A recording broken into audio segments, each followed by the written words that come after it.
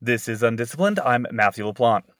When sociologists Jill Suitor and Carl Pilmer first proposed a study to better understand the factors that go into making somebody a favorite child, well, they were repeatedly told that it just wouldn't work.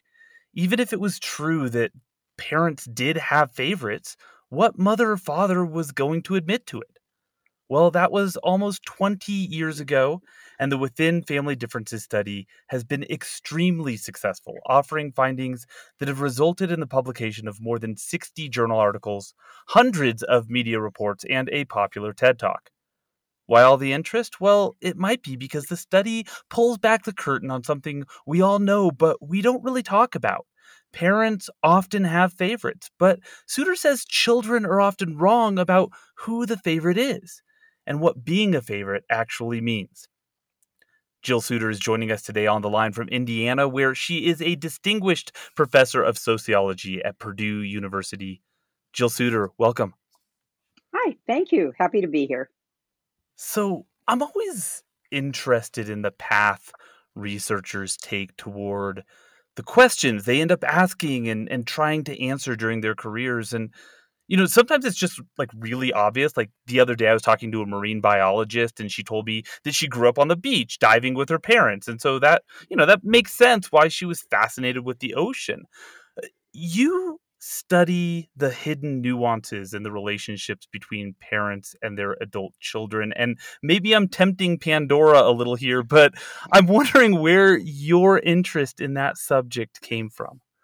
My interest came from two directions, one being the sort of science direction, the other being sort of lived experience perspective. So I'd always been interested from the time I started undergraduate school in how interpersonal relationships affected health, particularly psychological health. And I also have come from what at the time probably I thought was a really kind of strange and unusual family. By now having studied families, and particularly intergenerational relations for 40 years, I'm like, yeah, it's not so unusual. And actually, like even when we talk about families, we all sort of say, oh, that's such a lovely family. And we use expressions like that. And an awful lot of those families, it's like, yeah, it's a lovely family. Nobody ever mentions Joe, though, do they? Joe's the kid who nobody's talked to in 10 years and has had lots of problems. But I think we all tend to like to idealize families because it's that one, what we would like to think of, whether in actuality it always is, but that sort of safe haven, particularly times like right now where there's a lot of chaos in the world. And so part of my interest came from feeling like my family was unusual. And in some ways it was. My mom was 45 when she had me, and that in and of itself was quite unusual, especially then. And so I think that my wondering, well, why do families work so differently? And I probably did begin with the assumption that mine was one of the unusual, highly dysfunctional families. My parents were married and divorced to and from each other twice, lived Oh, together afterwards. And I mean, and this was starting in the 1940s. I was sort of coming from perspective of, well, my family was really unusual. So what led to my family being so unusual when all these other families fit that image we have? So there's all these complications in families, and that's what makes it fascinating to study. let me ask you about your mother-in-law, because when you were in the planning stages of this study, you talked to her about this idea, and she was among those who said maybe this wasn't something she would want to talk about. Can you talk about that? Yes, my mother-in-law, who's really a wonderful woman, but very, very fond of both of my parents-in-law. My mother-in-law's response when I told her what we were going to be studying was she said, oh, well, if someone asked me, I would tell them it was a dog. So The dog was her uh, favorite.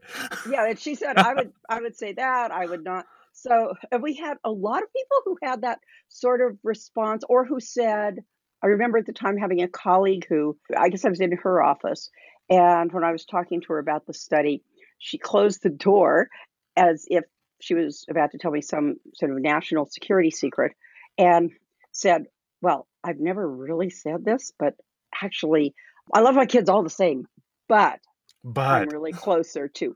And the entire study, right up to the data, as I was assigning cases for this third wave of the study, and I was assigning transcribing and coding to my graduate students who work on the project, and was looking at their transcripts. And yep, we still have the adult children talking about their own children, saying again, well, of course I love all my children the same. And then pausing and saying, but I really would prefer Susan as Hmm. my caregiver. Or when there's something really problematic, I really want to talk to Kathy. And fortunately, we don't ask directly, well, who's your favorite child? Because we know everyone would say, I don't have one. This But is why you and your colleagues had to develop a workaround, right? You couldn't just ask people who your favorite child is. You had to develop questions that helped answer that question without asking it directly. right, exactly.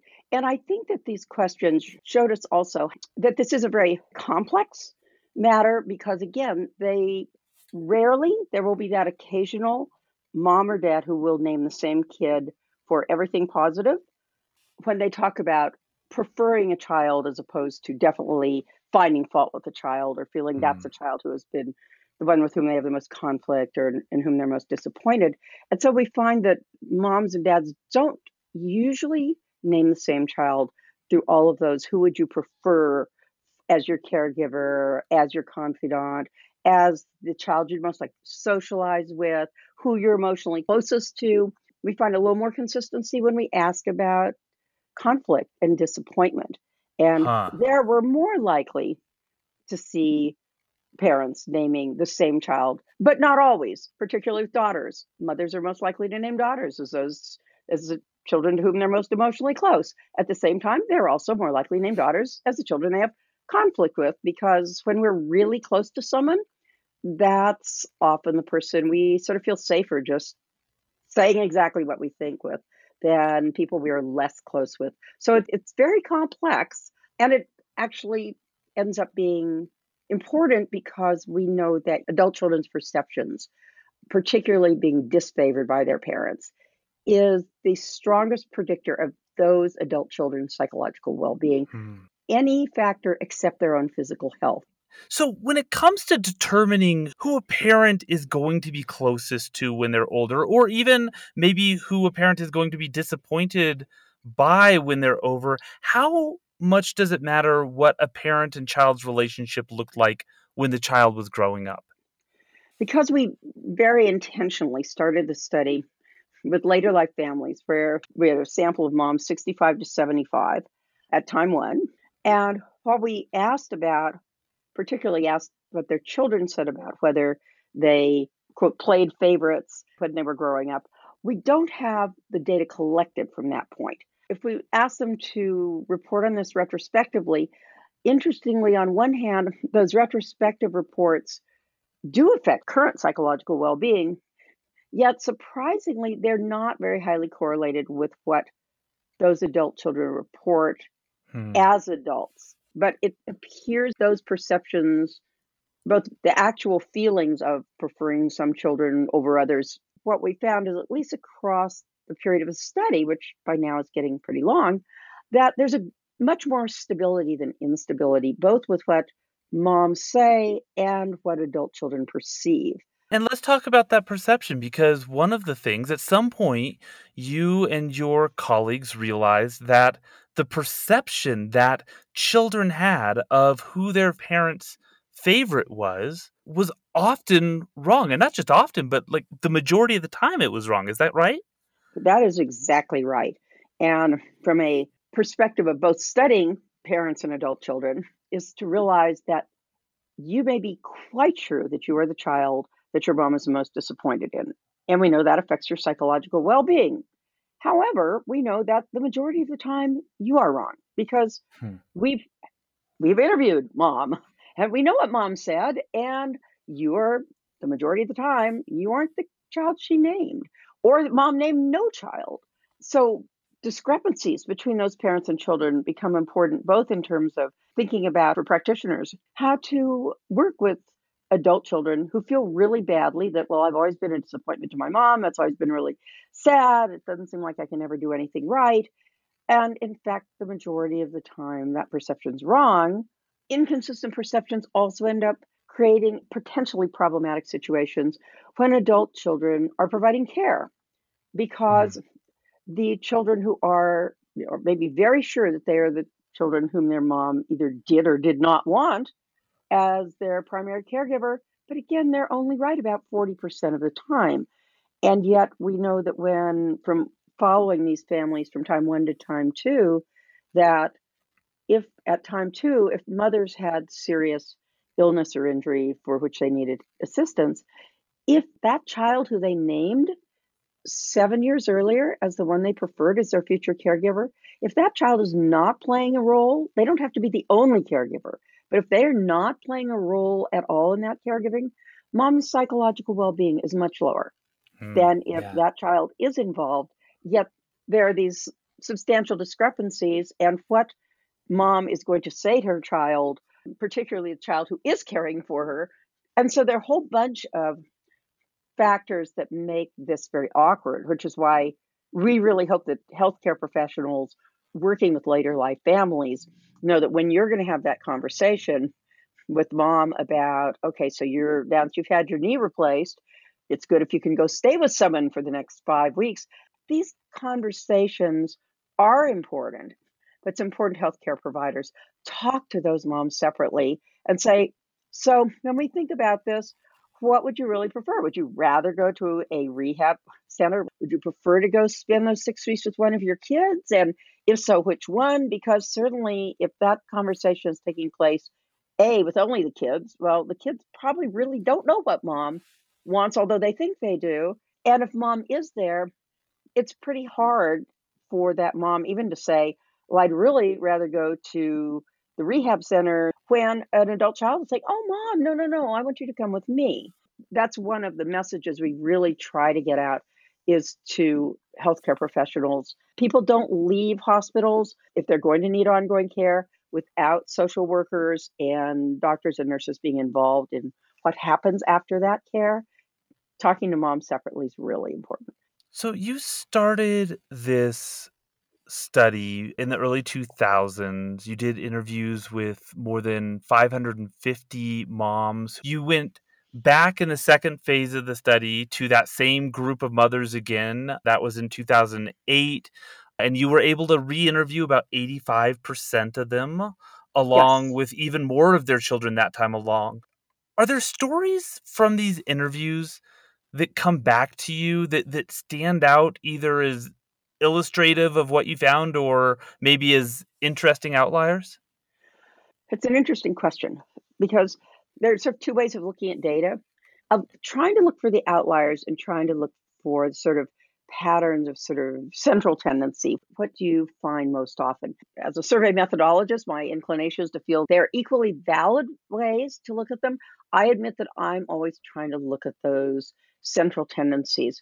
What do we find that is most like the majority of the families? Because in part, I guess, because I feel like that's maybe where the study can contribute most, making a contribution to the public and to public health and policy and practice. And there are quite a few. One of the nice things about this study, which unfortunately makes it a very expensive study to do also, is that it, from the very inception, has always been mixed methods. So we collect a lot of data, closed-ended questions, but we have an awful lot of follow-up questions so that you're asked, which child would you prefer care for you? If you have a serious illness or injury and you say Susan, that we follow up and say, okay, so why did you name Susan? Yeah. And so we have all of those data transcribed. And so we actually tell our most typical sorts of publication has both very sophisticated quantitative analyses, but then a lot of qualitative analyses where we do give examples, obviously completely anonymously. You would not recognize your own quote or your own family, but where we can have a lot of richness so that we can talk about these families. And Yeah. basically, if you are seriously ill, you are sort of saying to that care person, I really want to be able to trust you to make decisions for me if for some reason I can't for myself. And someone who, when you really feel really sick and you don't want to have to explain what you really want, a person who's going to know. These are really emotional questions that Yeah. you're asking and that you're inviting response to.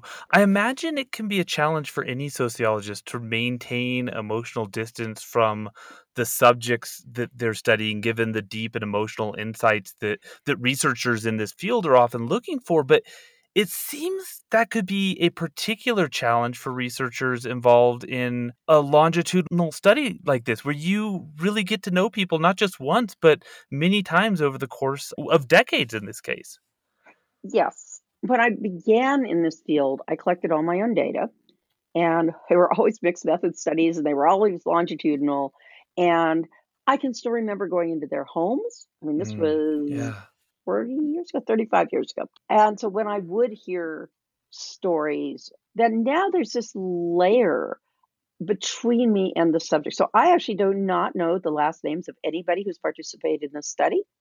I don't know their phone numbers. I don't know their addresses. I know they're a random sample of women who are 65 to 75 in Boston. And all of the data have been collected by the Center for Survey Research at the University of Massachusetts, Boston, which is absolutely phenomenal survey center. And they have kept all of those records. And it's allowed me, on one hand, to not worry as much about some respondents as I did when I actually sat in their homes 4 times over the course of a year for 3 or 4 hours. This year, you've entered the third phase of the study, which is focused even more on the adult children of the original cohort of mothers you interviewed. And that's one of the reasons for that is that these women were in their 60s and 70s 20 years ago, and many of them have passed on now. So you're really getting an opportunity to understand how these dynamics that you researched and came to understand in the first two waves or the first two phases of the study play out in terms of things like acceptance and grief. Yes. And I've been very fortunate that Megan Gilligan, who is an associate professor in human development and family studies at Iowa State University, what we both noticed when we would give talks is that the most poignant stories I'd hear, this is also unusual as an academic to get poignant stories after you give an academic talk. Usually people will come up and ask you some very sophisticated question about your statistical analysis. Right. Instead, I have scholars come up to me whose work I know, and I know nothing about their families, come up to me afterwards, or sometimes even stand up during the talk and say, "Well, let me tell you about," and they will talk about their stories and their families. The most poignant ones are never when mom or dad are alive. And this was what led Megan and me to say, we really need to do the study of bereavement, because when people would come up, particularly people who felt that their parents were disappointed in them or they had high levels of conflict with their moms or their dads, they would talk about how, well, I cared for my mom for so many years. And I always felt my mom was never very close to me and she was always disappointed in me. And then the day that she died, she pulled my head down to say something in my ear. And I thought that what this woman was going to say was, and she said, I really love you so much and thank you for taking care of me. No, her mom actually pulled her head down to say to her, I never really did like you very much. Oh my. And that was the most poignant of any of them. But we heard so many over the last several years of people talking about how they wished that they'd been able to make their relationship different by the time their moms or their dads passed away. Because no matter how tumultuous your relationship is with your parent, when your parent's alive, you always know there's that chance that things can be made Mhm, better. mhm. But once you've lost that parent, or sibling. We also are looking at sibling bereavement too, because we really didn't expect this or think much about it, but we know that people pass away in adulthood. And that if people have lost a sibling, but even more so a parent, and they feel that that relationship just wasn't right, they then have another 20, 30, 40 years to live after they have lost that parent, being left with the feelings they had at that time. And so we expect, and what we're already finding just by looking at the transcripts of the 150 interviews we've done in the last 2 months, that these feelings of having felt favoritism and disfavoritism in the family, again, which are very most likely wrong, but the adult children's perceptions have a substantial effect blatantly on their relationships with their siblings. And many families, there's a lot of sibling conflict, particularly after that last parent passes away. Patterns of perceiving yourself as disfavored, that all of these perceptions feed into what is a very difficult time. Losing a parent is very difficult. So we actually think While we're very proud of and excited about the first 20 years of this study, we actually think what we're doing now is probably the most important part, is what happens when mom and dad pass away. What you're looking at now includes the study of adult grandchildren of these people that you've been interviewing for 20 years. It's got to be fascinating to see the ways in which the nature of parent-child relationships in one generation impacts the nature of the same sorts of relationships in the next generation. Yes, actually, we have some of that. I have a graduate student right now, in fact, who's writing her dissertation using actually the Time One data, because we actually asked the moms about their relationships with their parents and their siblings and their friends. And she's actually looking at this transmission across these three generations. But now we're actually starting into the field next week, collecting the data directly from these adult grandchildren. And so we haven't seen it yet, but we are very excited about seeing it, because we know from other people's studies that very clearly the relationship you're likely to have with your grandparents is greatly affected by the relationship that your parent has with his or her parent. How does your work influence the way you think about the generational relationships that you're a part of? That I myself am a part of. Yeah.